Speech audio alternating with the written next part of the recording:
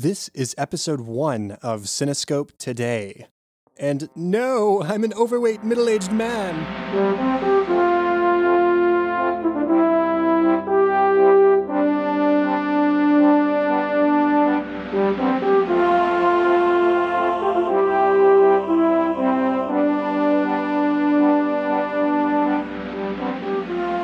Welcome to Cinescope Today, where our goal is to view and discuss current release films from a perspective that celebrates movies and their stories, characters, music, and relevance to the world around us.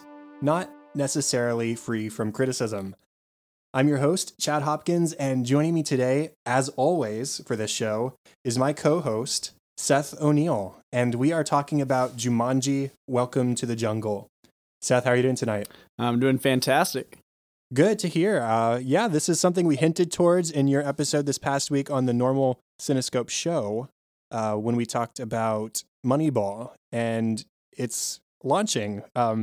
This is a brand new sort of spin-off of the normal Cinescope show, something I've sort of wanted to do for a while and been wanting to podcast more and wanted to start a new show at first, but then I thought, let's just make Cinescope bigger and better. And so here you are, and here we are. Yeah, I know you actually brought up the idea of Cinescope Today last week when we did Moneyball, and when we talked about it, honestly, wasn't going to happen this quickly, but had the opportunity to start it up, and we took the shot, and here we are tonight.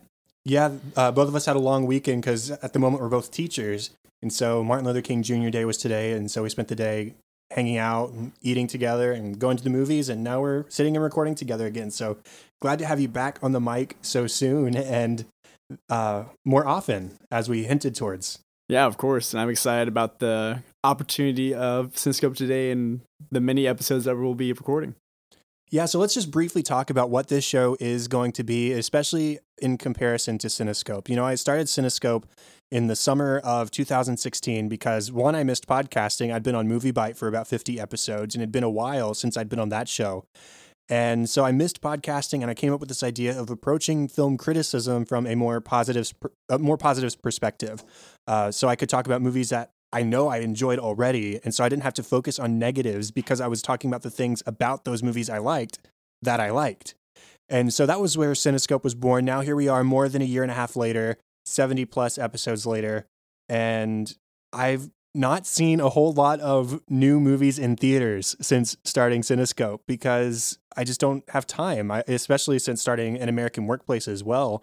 I feel like I'm podcasting all the time, and really the only movies I was watching or making time for, I suppose, were the movies we were talking about on Cinescope, which are older release. Yeah, and same here. I mean, as a teacher and also stacking a lot of just my personal life on top of each other, I didn't really set aside time to actually go to movies. The only time I'd really go to movies would be whether I'm on a break for the school year. But at that time, a lot of the movies were out. I would only see one at a time, one for a week or so. And the other new movies I would see, I'd go with you and Andrew and Melanie. Just if we'd have a free nights randomly, we decide to go to a movie. So going to see new movies hasn't really been a focus on my life or anything I wanted to do, but I always seemed to always miss out on a few movies that I told myself I'd want to go to, and then I'd forget about them completely. Yeah, there were several movies last year that I was very excited for, but just didn't get around to seeing for one reason or another. I probably saw fewer than 6 or 7 movies in all of 2017, which means I missed Spider-Man Homecoming, I missed Wonder Woman, I missed Planet of the Apes. There's so many big movies that I just didn't get around to. Thankfully, I have them on Blu-ray now and I can sit and watch them, but I like the theater experience. And so that's sort of what this show is geared towards, is talking about recent releases, which of course is going to hopefully increase Cinescope's audience because it means more people will be coming in to check out, is this new movie worth seeing or not? So that's one of the goals.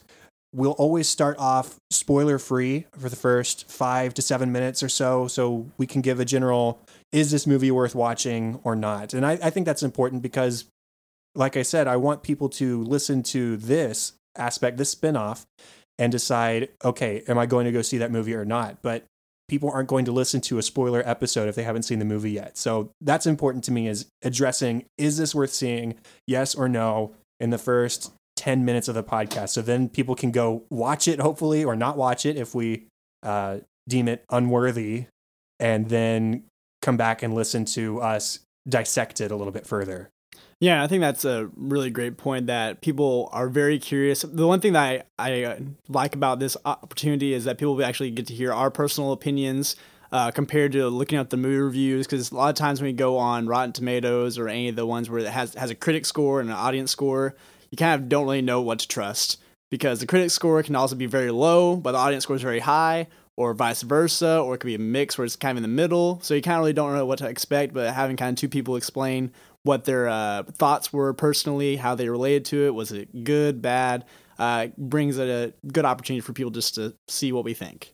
And you and I, we don't have like exact movie taste, but we're not polar opposites either. So I expect we'll agree a lot of the time. I expect we'll disagree a lot of the time, which sort of brings me to my next point is that finally we're going to be able to talk about movies and their flaws, because the nature of seeing current release films, we're not going to be able to only see movies we like or we're going to like. We can't predict that easily. We don't know what our individual tastes for a certain film is going to be. And so this is open to criticism. This is going to be a chance for us to say, I liked this about the film and this, but really this didn't work for me. And that'll be a nice alternative to the normal show as well. So I can get my negativity out every once in a while when needed. Yeah, for sure. And that definitely for us is going to kind of broaden our movie genres that we'll go watch. Because like you said, there'll be a lot of times where if we're doing this weekly, that we'll go to a movie theater and say, well, none of these movies excite me. Let's just kind of pick one and see how it goes. And that'll be able to at least broaden our cinema concepts of movies and be able to see how we relate to the movies that we didn't really originally want to see. Mm-hmm. And this, other than the fact that there is going to be some criticism, we are going to be talking about new movies. This is still going to be Cinescope. We're still going to be diving in just as deep to movies. The categories, the show outline you're going to find is going to be pretty much the same, but with just more of a fresh perspective, because we haven't had as much time to just sit and marinate on the film as we would for something that's been out for a long time. Now, we're not committing to a weekly release schedule for this, at least not at the moment. We're going to see movies and record episodes as often as we can, as often as our schedules allow.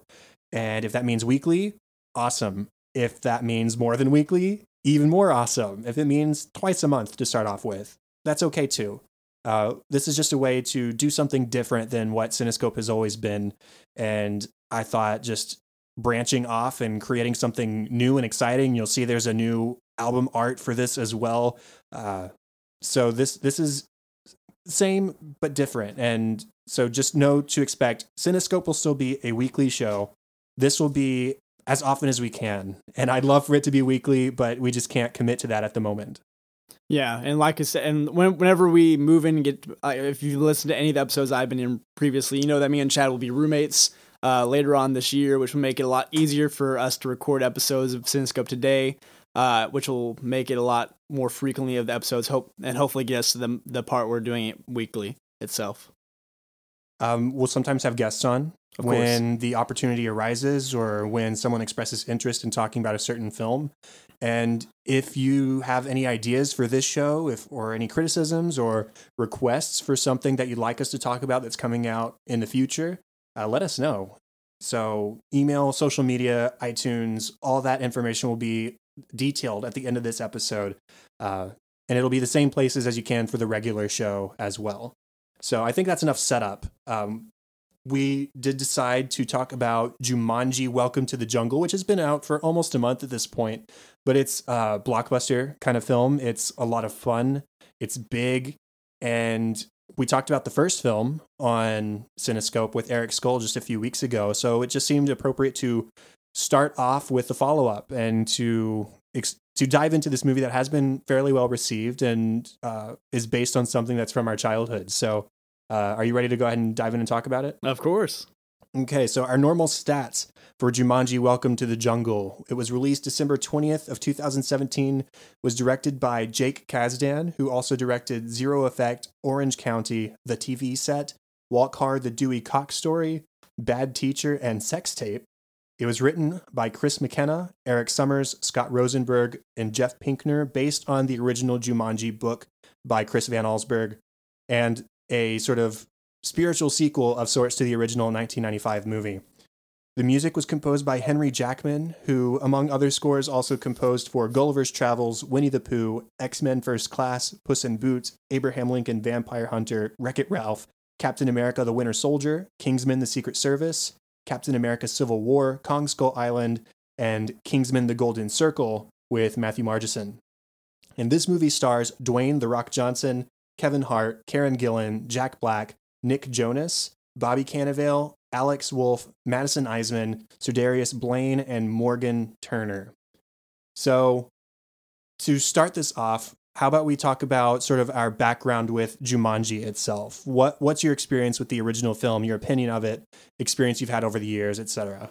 Yeah, so Jumanji, the original film, obviously when it came out, we were in middle school. When the original came out, we were like 3. Oh, really? Yeah, 95. Yeah. 95? Oh my gosh. I must admit, if you said that year within that first section of dialogue, I'd totally missed it. But that is insane. So, okay, so we were 3, so we were babies. So obviously we didn't go in the movie theater to see it. No. So I was trying to think. I think my family actually owned the movie. And I saw it through my family owning the DVD, and I was just able to watch it. But it was a movie that I really enjoyed as a kid because it was a board game that I had played, and seeing it as a movie was just a cool connecting to the board game. And obviously seeing familiar face in Robin Williams. Robin Williams. I don't know why the heck I blanked on Robin Williams. That's stupid for me. I feel stupid for that. But for seeing Robin Williams be a main character is obviously another person I connect with because he is someone that I saw so much in my childhood through whether it be cartoons or in real life movies. But it was just a fun film. It was just something that you could visually enjoy. It's a fun little concept. Kind of gives you heart racing as a kid whenever you see the board game in action. So it was just a really just enjoyable film as a kid to see. It's interesting to hear that you played the board game because we talked about in Cinescope episode 70 when we talked about the movie that we'd like to play the game. I don't think I ever have. And it's funny, recently you and I went to Starbucks in Dallas and we came across a family that was playing Jumanji in the middle of Starbucks. And so, of course, I had to text Eric Skoll. I'm fearing for my life because people were playing Jumanji in the middle of this public place. But first coffee. But yeah, I never played the game. But I did like the movie. It's not something I grew up on in a sense that I watched it all the time. Obviously, it's been around since I was a kid, but it's just not something, it wasn't one of my favorite movies growing up or anything. I had some fondness because I like Robin Williams and it was a movie from my childhood, but it just wasn't something I watched all the time. And so when this came around, this sequel, the original wasn't sacred to me. And so I was pretty much open to the idea of a sequel of sorts from the very beginning. Even when we learned that it was going to be very different. Like, I think it was told pretty early on, after the controversy with Karen Gillan's outfit in this movie being so skimpy, they said, hold on, it's a video game. That makes, so we knew pretty early on that it was going to be a video game. And so that raised some questions as well. How exactly is this a sequel? Is it a sequel? Are they just rebooting it completely? But I didn't really care. I was excited either way because especially once it started to come out, responses were pretty great. And if you look on Rotten Tomatoes right now, its Rotten Tomatoes score is higher than the original films. You know, Rotten Tomatoes wasn't around when the original movie came out, so there is some bias towards newer films in that respect. But yeah, I mean, I was excited for this movie. I was excited for this movie because the original wasn't so highly revered by me, though I did enjoy it. Yeah, and one thing that whenever I saw the advertisement for the second Jumanji, I was kind of very critical about it. Seeing the names on it, I feel like they were trying to just kind of put big names in front of it and kind of make it cheesy. That was kind of my fear with it. But whenever I saw more trailers and heard over that it wasn't really a sequel, it was kind of a new concept, and I heard about the video game concept, I really thought it was a cool idea to continue kind of the story and bring a new version to it that's more up to date and more relatable to obviously the time that we're in right now. So what's your impression of this movie and compared to the original? I think honestly they're just two, you can't really compare them. I think that's where it can be very dangerous of you comparing, because I think there's two completely different movies. Like they're not relatable in different ways. There's times where the movies kind of mesh together, kind of to connect. Hey, this is the same game that they played in the first movie, but the way that they deliver the story from the first original to the second one is completely different. The purpose behind both of them completely different, but they have the same concept of it is a board game. Yeah, I mean, I really liked this movie. I think that it in some ways I do like it more than the original. In some ways, I think the original is the original, and that's just the way it is. But I would say that this one overall is more fun than the original, and it's definitely more of an action adventure spectacle. Because you're actually in the jungle rather than the jungle sporadically sprouting up in the middle of the city. So in that respect, it's more of something to witness on the big screen and really get a lot out of that. But like I said, there are ways in which the original surpassed this one for me. And I think mostly in terms of heart, I like the original one more because one, I'm a sucker for father-son relationships. And two, there were some character moments in this one I thought were rushed, or a couple of conflicts that were too easily resolved just once or twice. But those are pretty minor complaints because, like I said, I had a whole lot of fun watching this movie. Yeah, for sure. And the thing that I think, obviously, the thing that's hard to compare them with is just the year difference. Like 1995 to 2017, I guess, because it was December.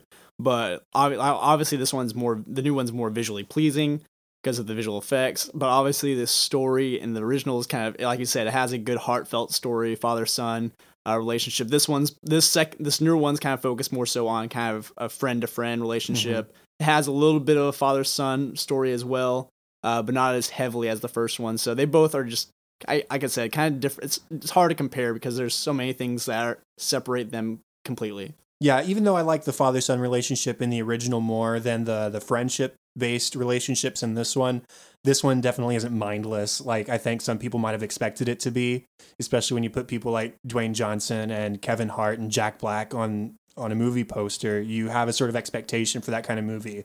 And I think as far as that kind of expectation, this goes beyond expectations. So would you recommend seeing this in theaters? Oh, absolutely. Good. I echo that completely. So before we linger too long on spoiler free, let's go ahead and move on to actual spoilers. So if you haven't seen the film, or if you care about spoilers or anything like that, step away, go watch the movie. We liked it. We hope you'll like it too. Come back, and here we go. So the story. What do you like about the story here? Well, the first thing obviously is that the way that they transformed Jumanji. I thought that was so cool. It was amazing because the very beginning, actually, the way that this newer one starts off, it kind of picks up where the old one left off. Because the old one ends off with the Jumanji board being washed up, and you hear the drums beating, and kind of cuts out at the end. The second one picks up, someone's running on the beach. They hear the drums, pick up the board, bring it home, and then they give it to their kid. And then the kid's like, "Oh, it's a board game. Who plays board games anymore?" Puts it on his shelf and plays a video game, and the game realizes what's happening. It's a newer time, so the game needs to change itself. Yeah, it makes itself relevant, which I think makes the game even more sinister than it was in the first film. It's crazy that it's like, I need to make myself as appealing to people as I possibly can to ensnare them. It's almost like a drug dealer hiding drugs and candy to hand it out to kids. Like, not exactly that sentiment, but it's the idea that you're making yourself more enticing to trap people in something. And that was like, ooh, that's really cool. Yeah, so it's just whoever had that concept of saying, hey, what if the game had a mind of its own? Let's change it to a video game. Like, that's just an awesome way to transform the idea of Jumanji. Mm-hmm. And I liked the callbacks to the original movie, whether it was Alan Parrish's house within the jungle and his name being carved in, or it was the drums that mark the return of the board game or the video game now. or a character named Van Pelt. The villain in this movie was named Van Pelt, just like the sort of antagonist of the original. And I'll have more to say about him later, but I liked all of those nice touches where it didn't linger too much on the original board game. It made itself new, but it didn't let go of the past 100%, which I think people really wanted from something like this. Didn't want it to be completely new. Yeah, and also another thing that I really liked about it is kind of the cleverness that they did with the characters. Like just the way that they were able to transform the high school kids into the characters, but just kind of the idea of they knew what characters they wanted for this movie.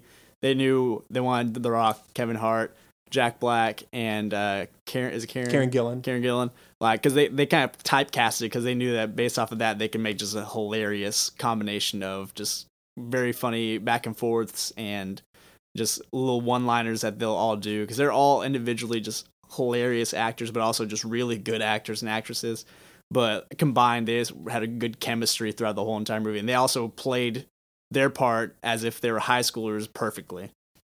And just the idea of it being a video game, there's so many video game jokes that are made as we venture into this world where you have characters or avatars with respawns and strengths and weaknesses and non-playable characters or cutscenes.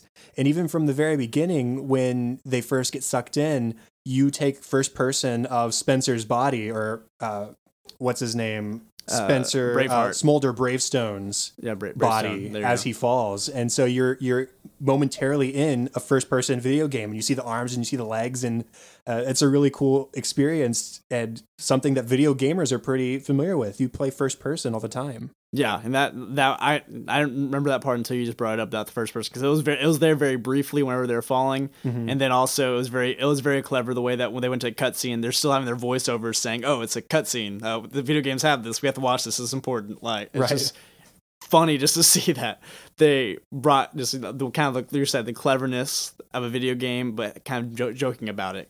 And it forces these characters into roles that help them to grow. Having strengths and weaknesses and tasks that are only surmountable by certain characters with certain abilities. It's a really natural way to have these characters grow throughout the movie as you would want them to. Yeah, and the characters that they were playing in the game were the exact opposite of who they were in real life. Exactly. Which was, like you said, it was a great way for all the characters to develop throughout the movie and kind of focus on what they needed to learn from the game that the game was teaching them, basically. Because they each had a life lesson, kind of. I'm sort of contradicting myself when I say this, but there were times while watching that I kind of wish they'd made more callbacks to like the things that appeared in the first Jumanji, like the giant spiders or the giant mosquitoes, or even just like the red monkeys in the background somewhere. But at the same time, the fact that it changed itself from a board game to a video game sort of retcons that kind of stuff, I suppose, and makes itself completely new. So it's a minor, like, it would have been cool if, but it wasn't something that changed the quality of the film for me. Yeah, for sure. And I think that, again, I like that they didn't rely too heavily on the original film, but also kind of think about it. The thing about all the stuff that they brought in with the original film, like all the animals and creatures, all the creatures had a purpose in the original film. Like spiders, I forgot which character was deathly afraid of spiders, or I think it might have been Sarah, but it might have been. But like each of the monsters had like a certain person that they were focused on, of who was scared of what, and kind of the same thing with this kind of movie. Each creature had a purpose, and also the game transformed itself, so there was a new mission this time around. It wasn't the same old, you just have to beat the game board. Now we have a mission for you. You're gonna have to live it out,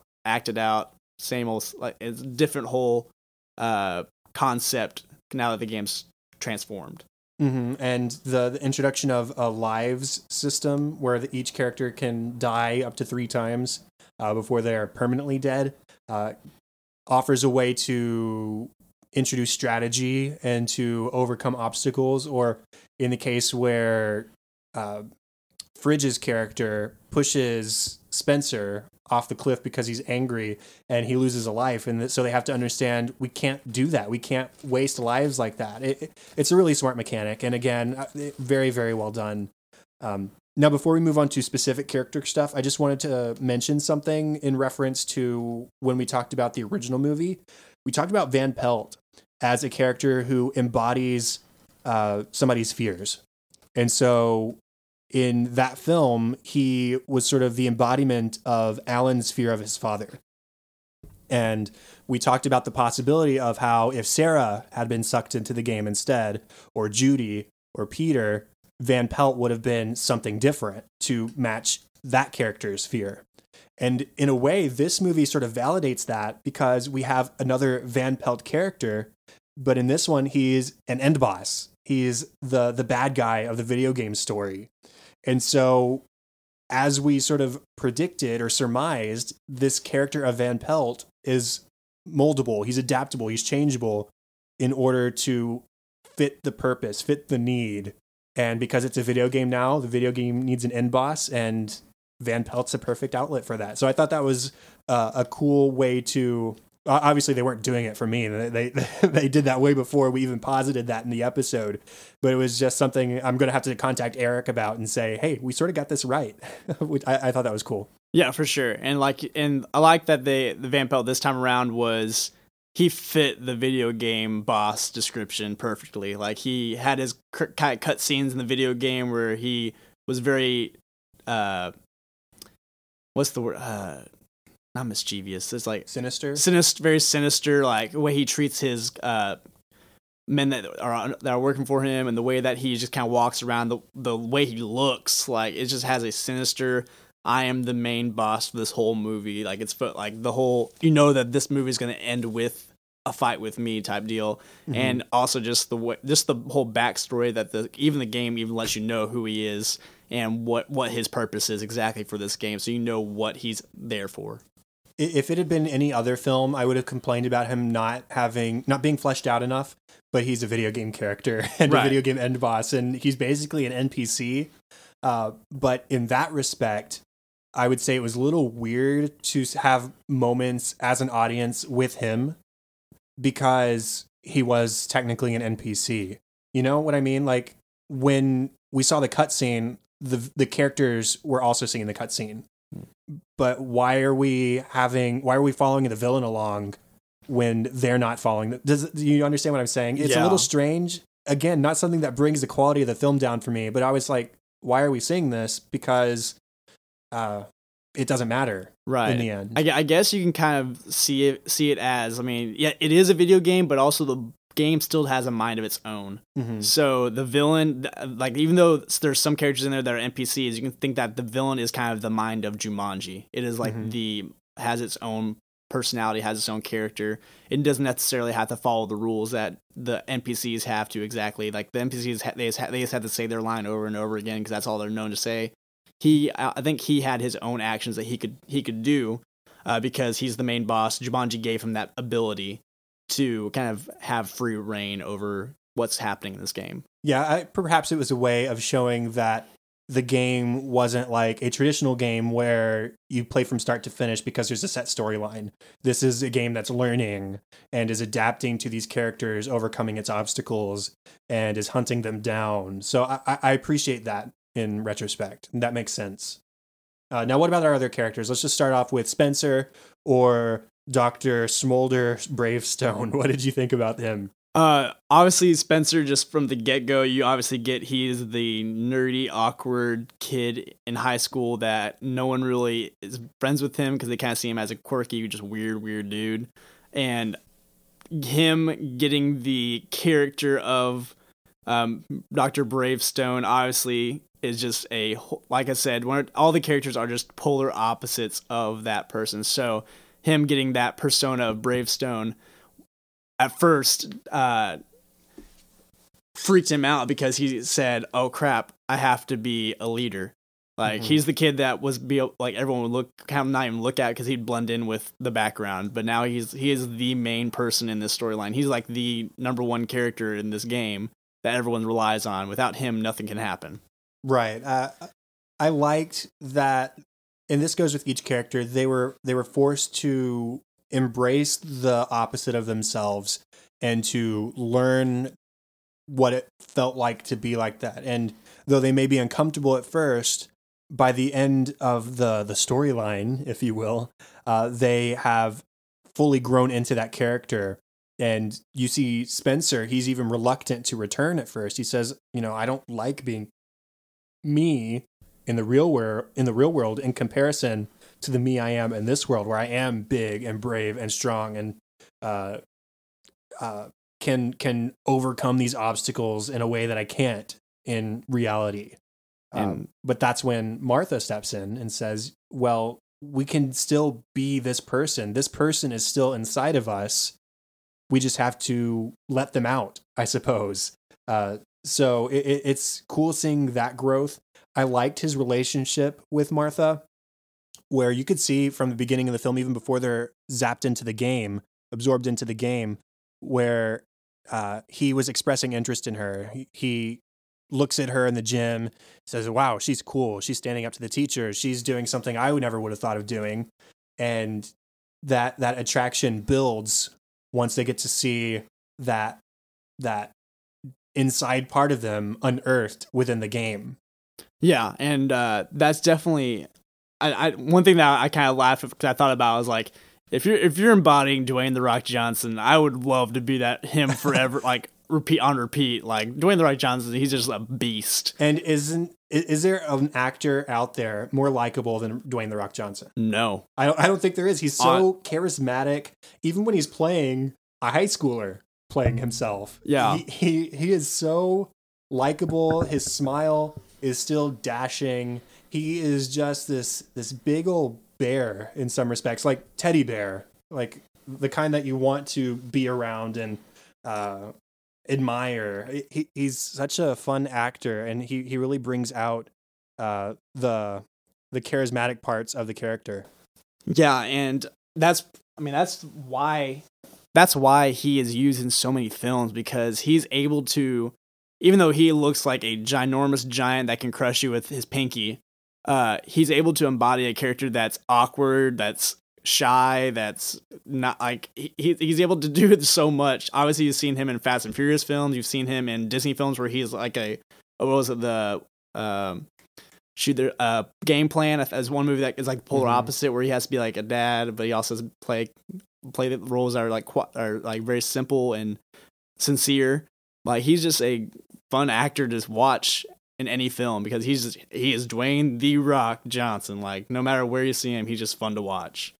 Now, what about Kevin Hart's character of Fridge or Mouse Finbar? Oh yeah, so Fridge, obviously from the get-go, is someone you just don't like. Right. I mean, you're not supposed to like him. He is the punk that he abandoned his friend because of popularity. He abandoned his friend because he thought he was a athlete that was going to go somewhere with his life, and he basically just was using what's his name? Spencer. Oh my god, I need to have like a list of names, because I'm awful with names, especially because we've seen it only once.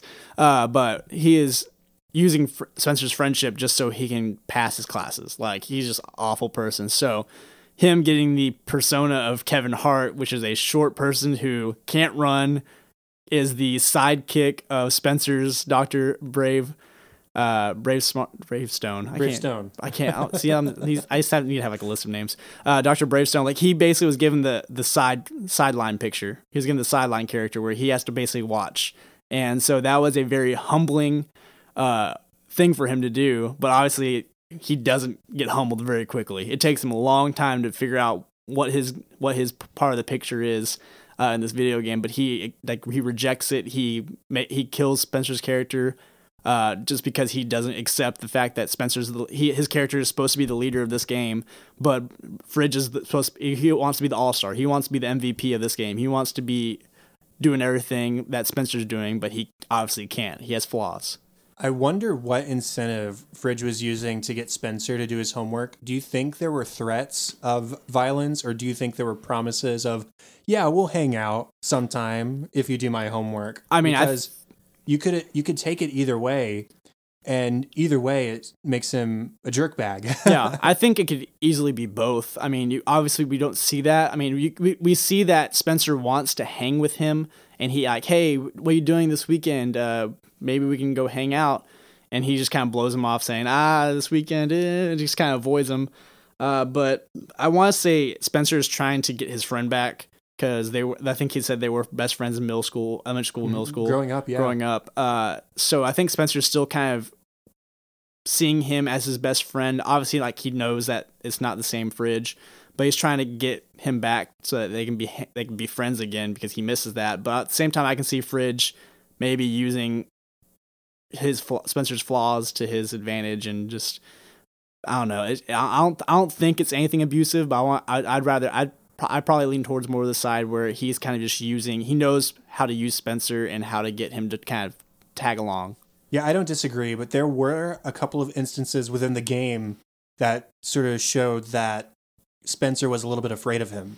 Oh, yeah. In that scene where he got pushed off the cliff, even though Kevin Hart is much smaller than Dwayne Johnson, Dwayne Johnson's character, Bravestone, was scared and flinched when Finbar, yeah, Finbar. Bear with us on the names, everybody. When Finbar sort of lurched at him, right, and he recoiled, and it was like, oh, well, yeah, he's still the big man in this friendship. That's not really a friendship, and that scene has the most heartbreaking line of the whole film, I think, when he says, "I've been trying to ditch you since 7th grade," and here Spencer has been doing his homework and trying to be friends, thinking that doing his homework would get him there, and it's just not working. So that relationship and where they come at the end of the film, they are friends again. I'm glad that everybody's friends by the end of the film. But if I had a criticism, I would say that Fridge as a character was the one who I don't think grew as much as I would like him to. That was one of my complaints is after that moment where he said that, there was no resolve. No, there wasn't this like makeup between friends. There were a couple times where they had one-on-one conversations that were perfectly amicable, and he did encourage Spencer at the end of the film when he was saying, I can't do this. He says, yes, you can. But there was no like apology or this promise or just resolution really of any kind. It was implied. But I would have liked a moment where they said, listen, I said this thing. I didn't really mean it.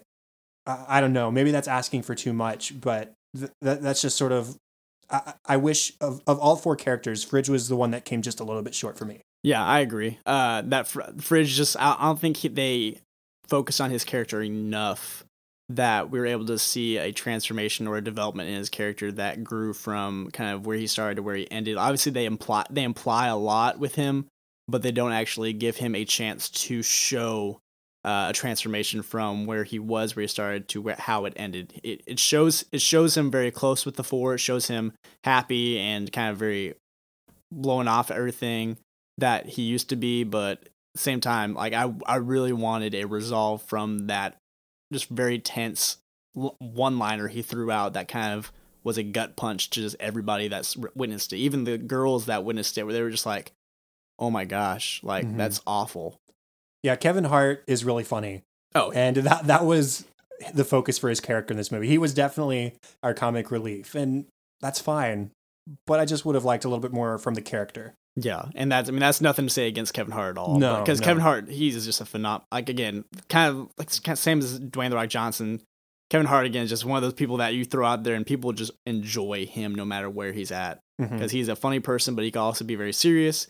He could also he's very versatile actor. And him and Dwayne Johnson play great off of each other. Yeah. We saw it in Central Intelligence, which was overall a very meh kind of movie, but they worked really well together and they were the highlight for sure. And I think that's the case here as well. But then we have Martha in the body of Ruby Roundhouse, played by Karen Gillan. And it's sort of the same situation as Spencer with Bravestone, where it's the nerdy girl, a little not very confident with herself, put into, for lack of a better term, a babe. Like, she's very attractive. And on top of that, she's super awesome and she's very athletic and she's a superheroine, basically. She's a very cool character. But it's in the same vein as Bravestone. Yeah, and her character obviously is the fighter of the bunch. Like out of all four, her characteristic is she basically kicks people's butts. So whenever she is put into that character, whenever she first gets there, she's like, A, where's my clothes? And then B, how the heck am I doing these roundhouse kicks on these fools? So she is very like not obviously you can see she's not confident with herself. She's uncomfortable with who she is as a person, because you can see as she fits into this character, she's just uncomfortable no matter what. So it kind of shows that she's uncomfortable with her own skin, with who she is. And then obviously she's very uncomfortable just in a conversation. Like she, at the very beginning of the movie, whenever she was in actual high school, didn't want to talk to anybody at school. She didn't talk to anybody at school. She back talked her coach because she didn't want to throw a ball with anybody, because she's just a loner.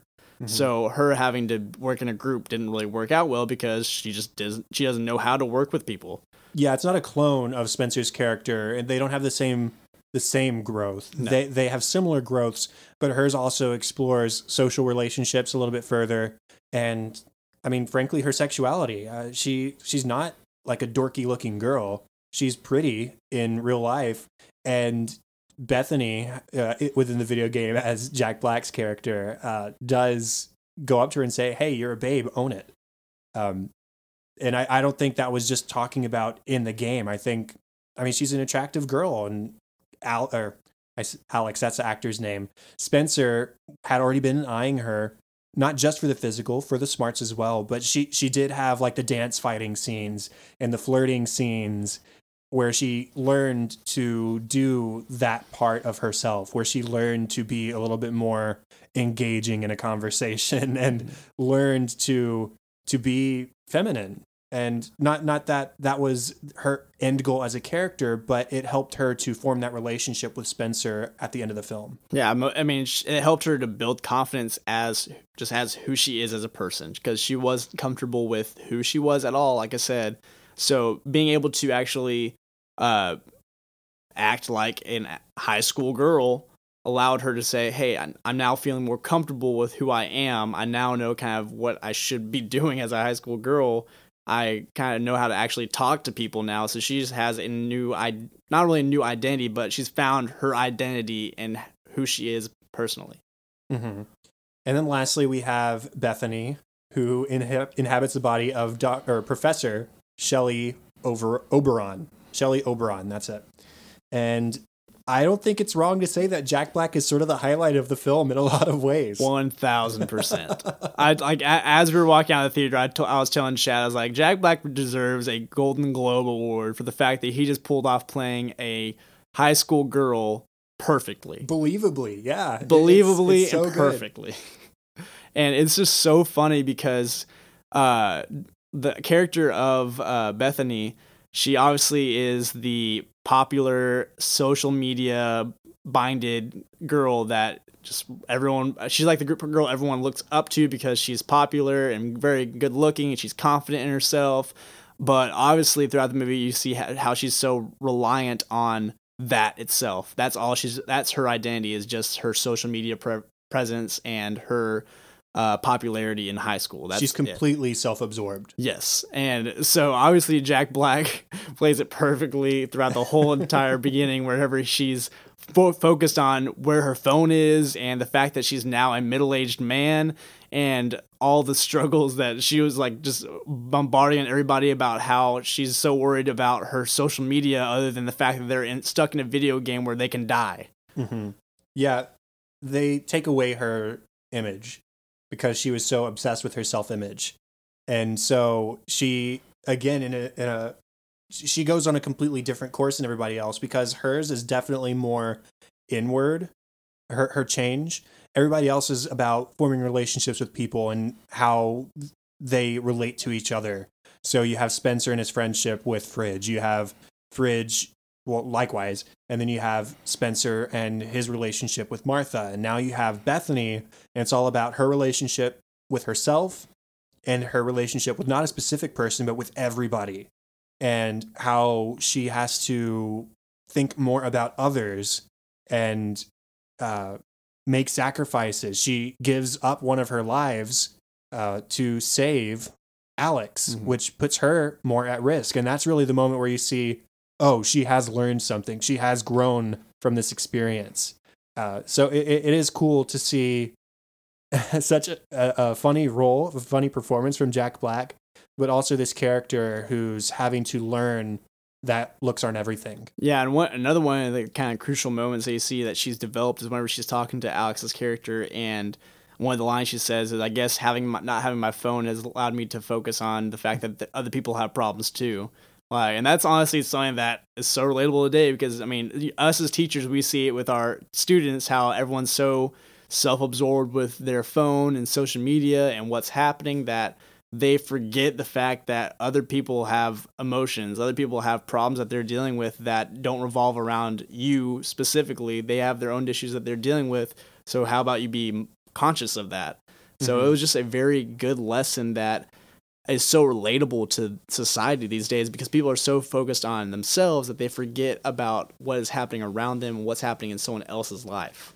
Yeah, I mean, this movie's not going to change lives, but hopefully some teenagers go out and they saw this movie and they hear that quote and they at least think to themselves, do I use my phone too much? Whether that really changes them or not, probably not, but at least they're getting the question asked and seeing what can benefit from not being glued to your phone 24/7.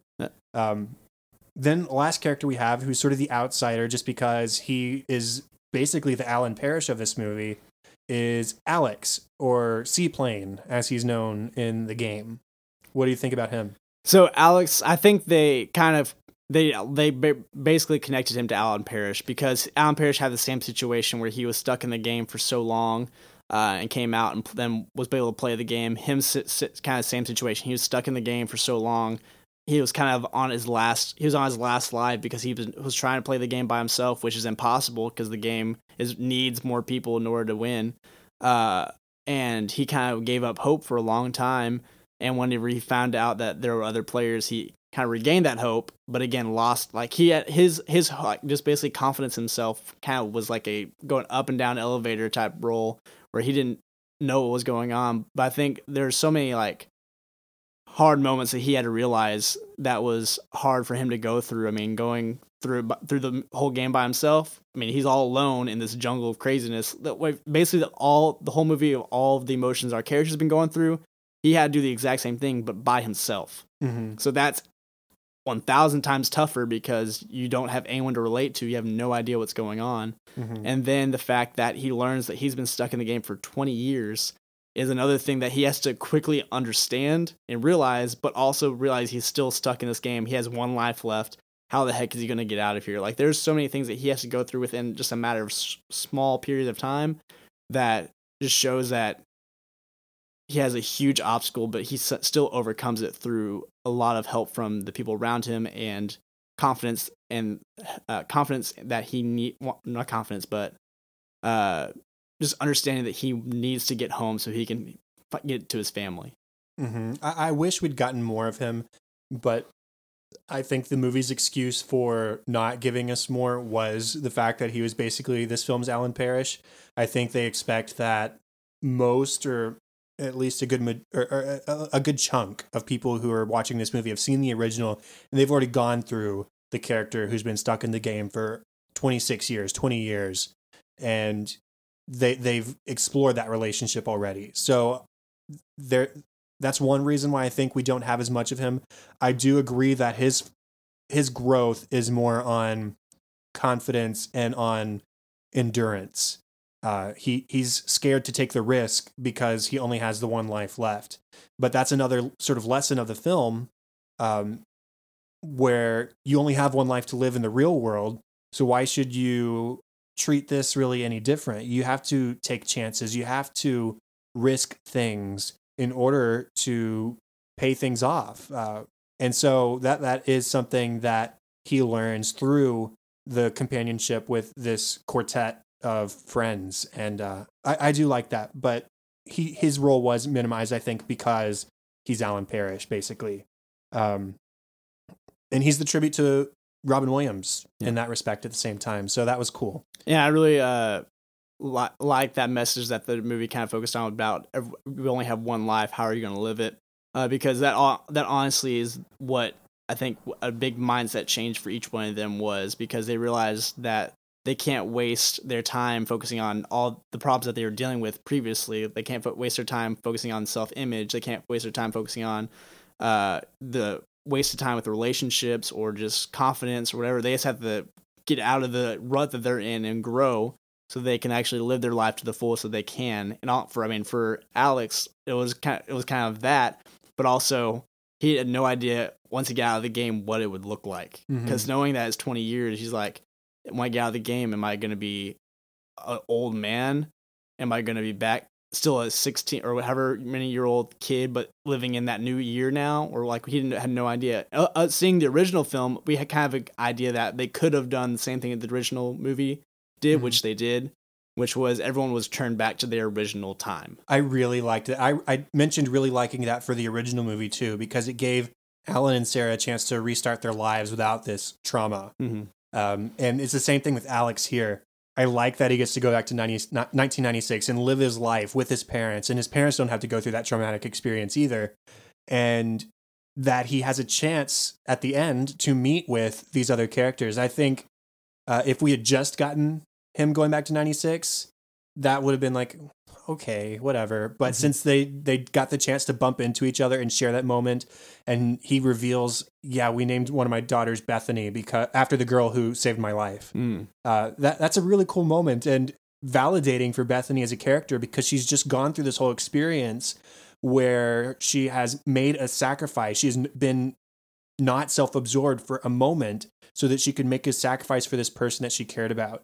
And even though she, I think, was hoping it would turn romantic in the real world, and she doesn't get that, she gets that emotional payoff of knowing that what she did made a difference in this guy's life. And so I really like the ending in that respect. And just speaking of the ending, what do you think is going to happen next, if anything? Do you think that them smashing the game means the end, we're not going to mess with it anymore? Or do you think that Jumanji is sinister enough that it's going to find another way? I think Jumanji can definitely find a way. I don't think destroying the video game is going to do anything. Because I mean, if you look at the board game survived going through so many trials. It was put in cement, I think, at one point. Was it before even the kids found it? I think that was it in cement of a building? It was in a chest buried underground. Okay, so it was that. Then also it survived going through a river. And found it survived a lot. So in the first it's film got alone. like even wear and tear of a board game, like the way that a board game should be. It should obviously not survive all that, and it did. I don't think just destroying a video game console is going to stop the board game at all. It still has a mind of its own. It's going to pop back up. It's going to transform again into something even more dangerous the next time, but we don't know what. So they could easily continue the story. And I don't know what it would look like next, but I mean, if it's continuing on to this trend of kind of how the stories are going, I'm excited about what it would do. But one thing I also wanted to add about something I was kind of disappointed on at the ending was we didn't whenever they came back to the original time, I wish they would again focus on Fridge. That's something I was still bummed about, because they talked about how the cheating on the paper killed his like joined the football team.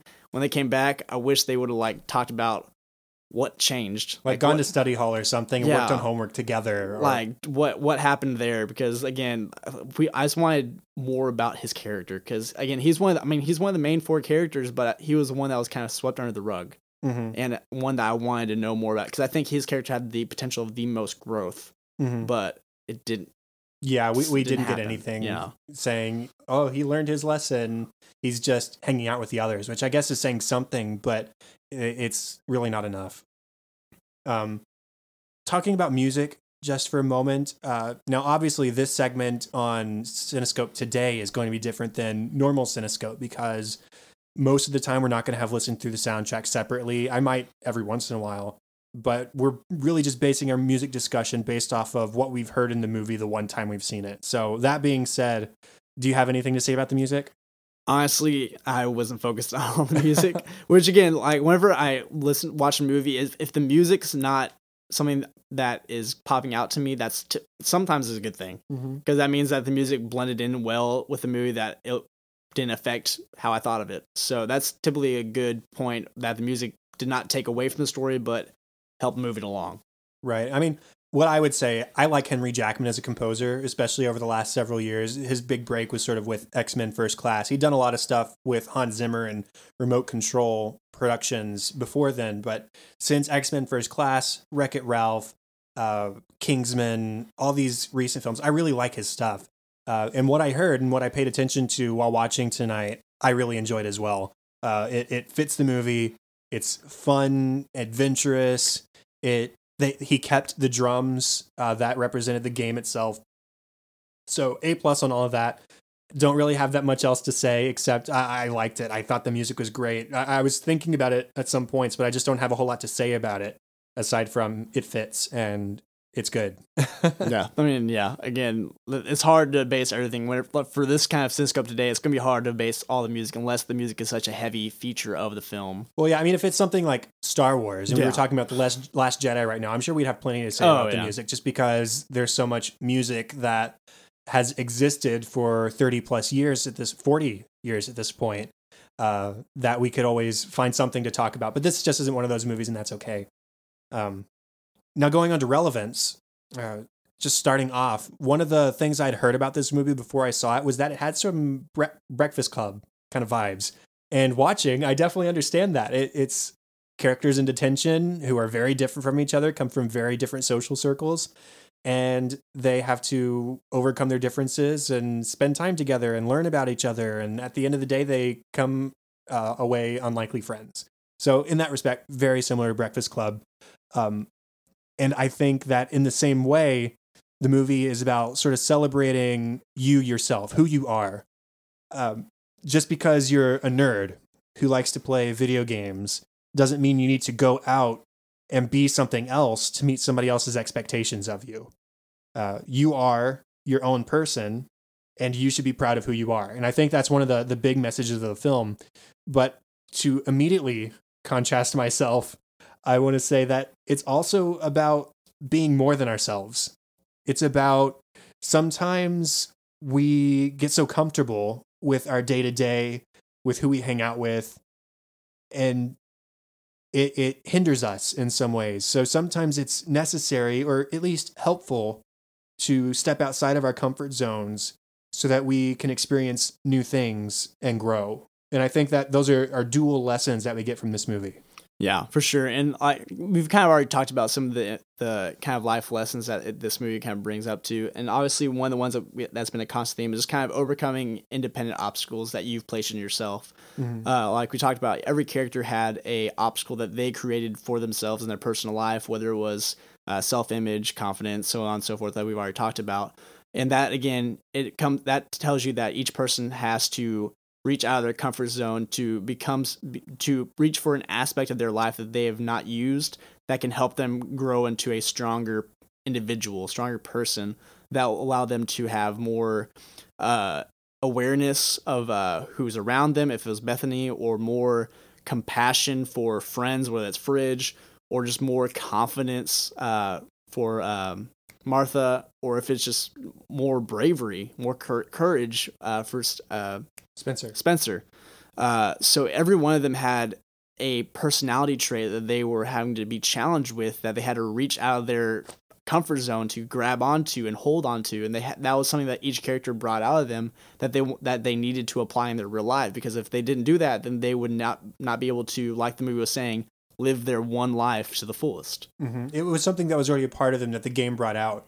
So in that way, it's almost like Jumanji itself is like some sort of backwards lesson teaching machine. Like, I'm going to do these cruel things and almost kill you if you come into the game, but at the end of it, you're going to be a better person. And that was true in the first movie as well.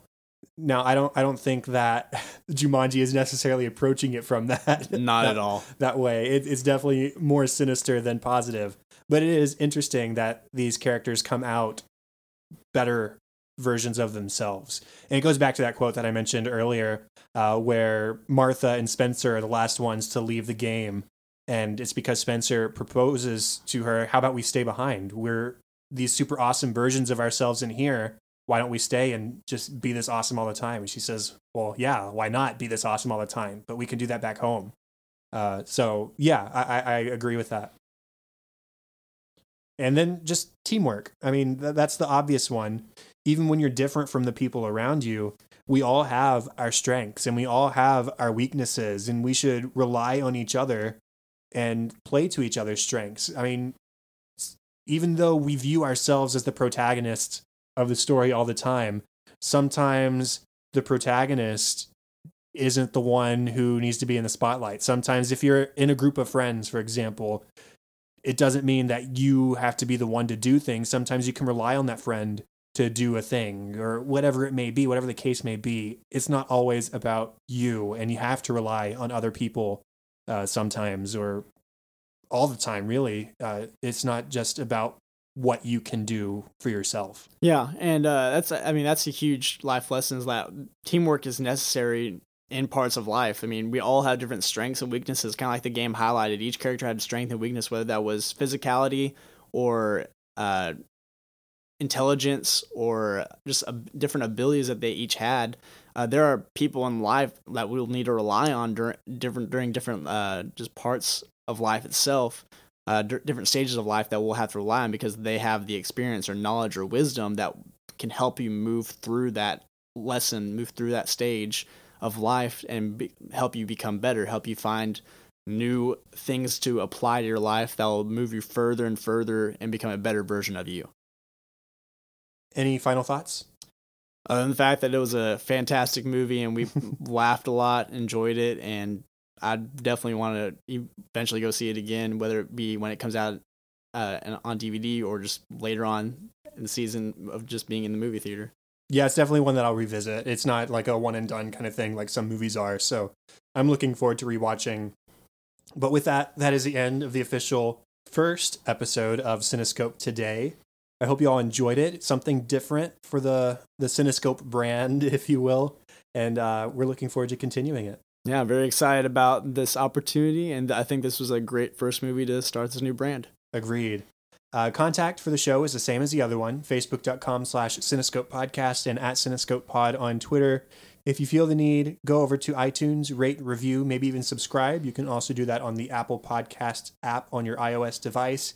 And if you have feedback or ideas, you can email thecinescopepodcast@gmail.com. And also, like we said at the beginning, if you want us to cover a particular film that's coming out in the future, just let us know. Say, hey, we'd like to hear you talk about whatever this movie is.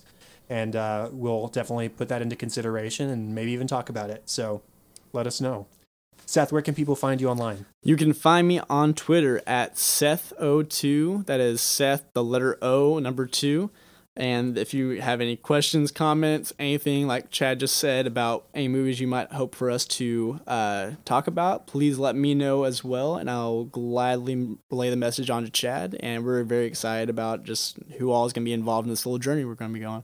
Yeah, and the best place to find me is @Chadadada on Twitter. That is CHADADADA. Also, facebook.com/Chad.Hopkins. You're welcome to friend me. Just let me know that you're a listener so I don't ignore it. Also, there's my other podcast, An American Workplace, where we talk about NBC's The Office. And we are coming up on the close of season 3 of the show. We're releasing episode 26 of our show this week, which is crazy that it's already been this far, but you can find that where podcasts can be found, and workplacepodcasts.com. Show notes and contact information can be found at the website, thecinescopepodcast.com. And that is all for this episode. Thank you, everyone, for listening to episode 1. I'm Chad Hopkins. This was Cinescope Today, and we'll be back next time with episode 2. Have fun and celebrate movies.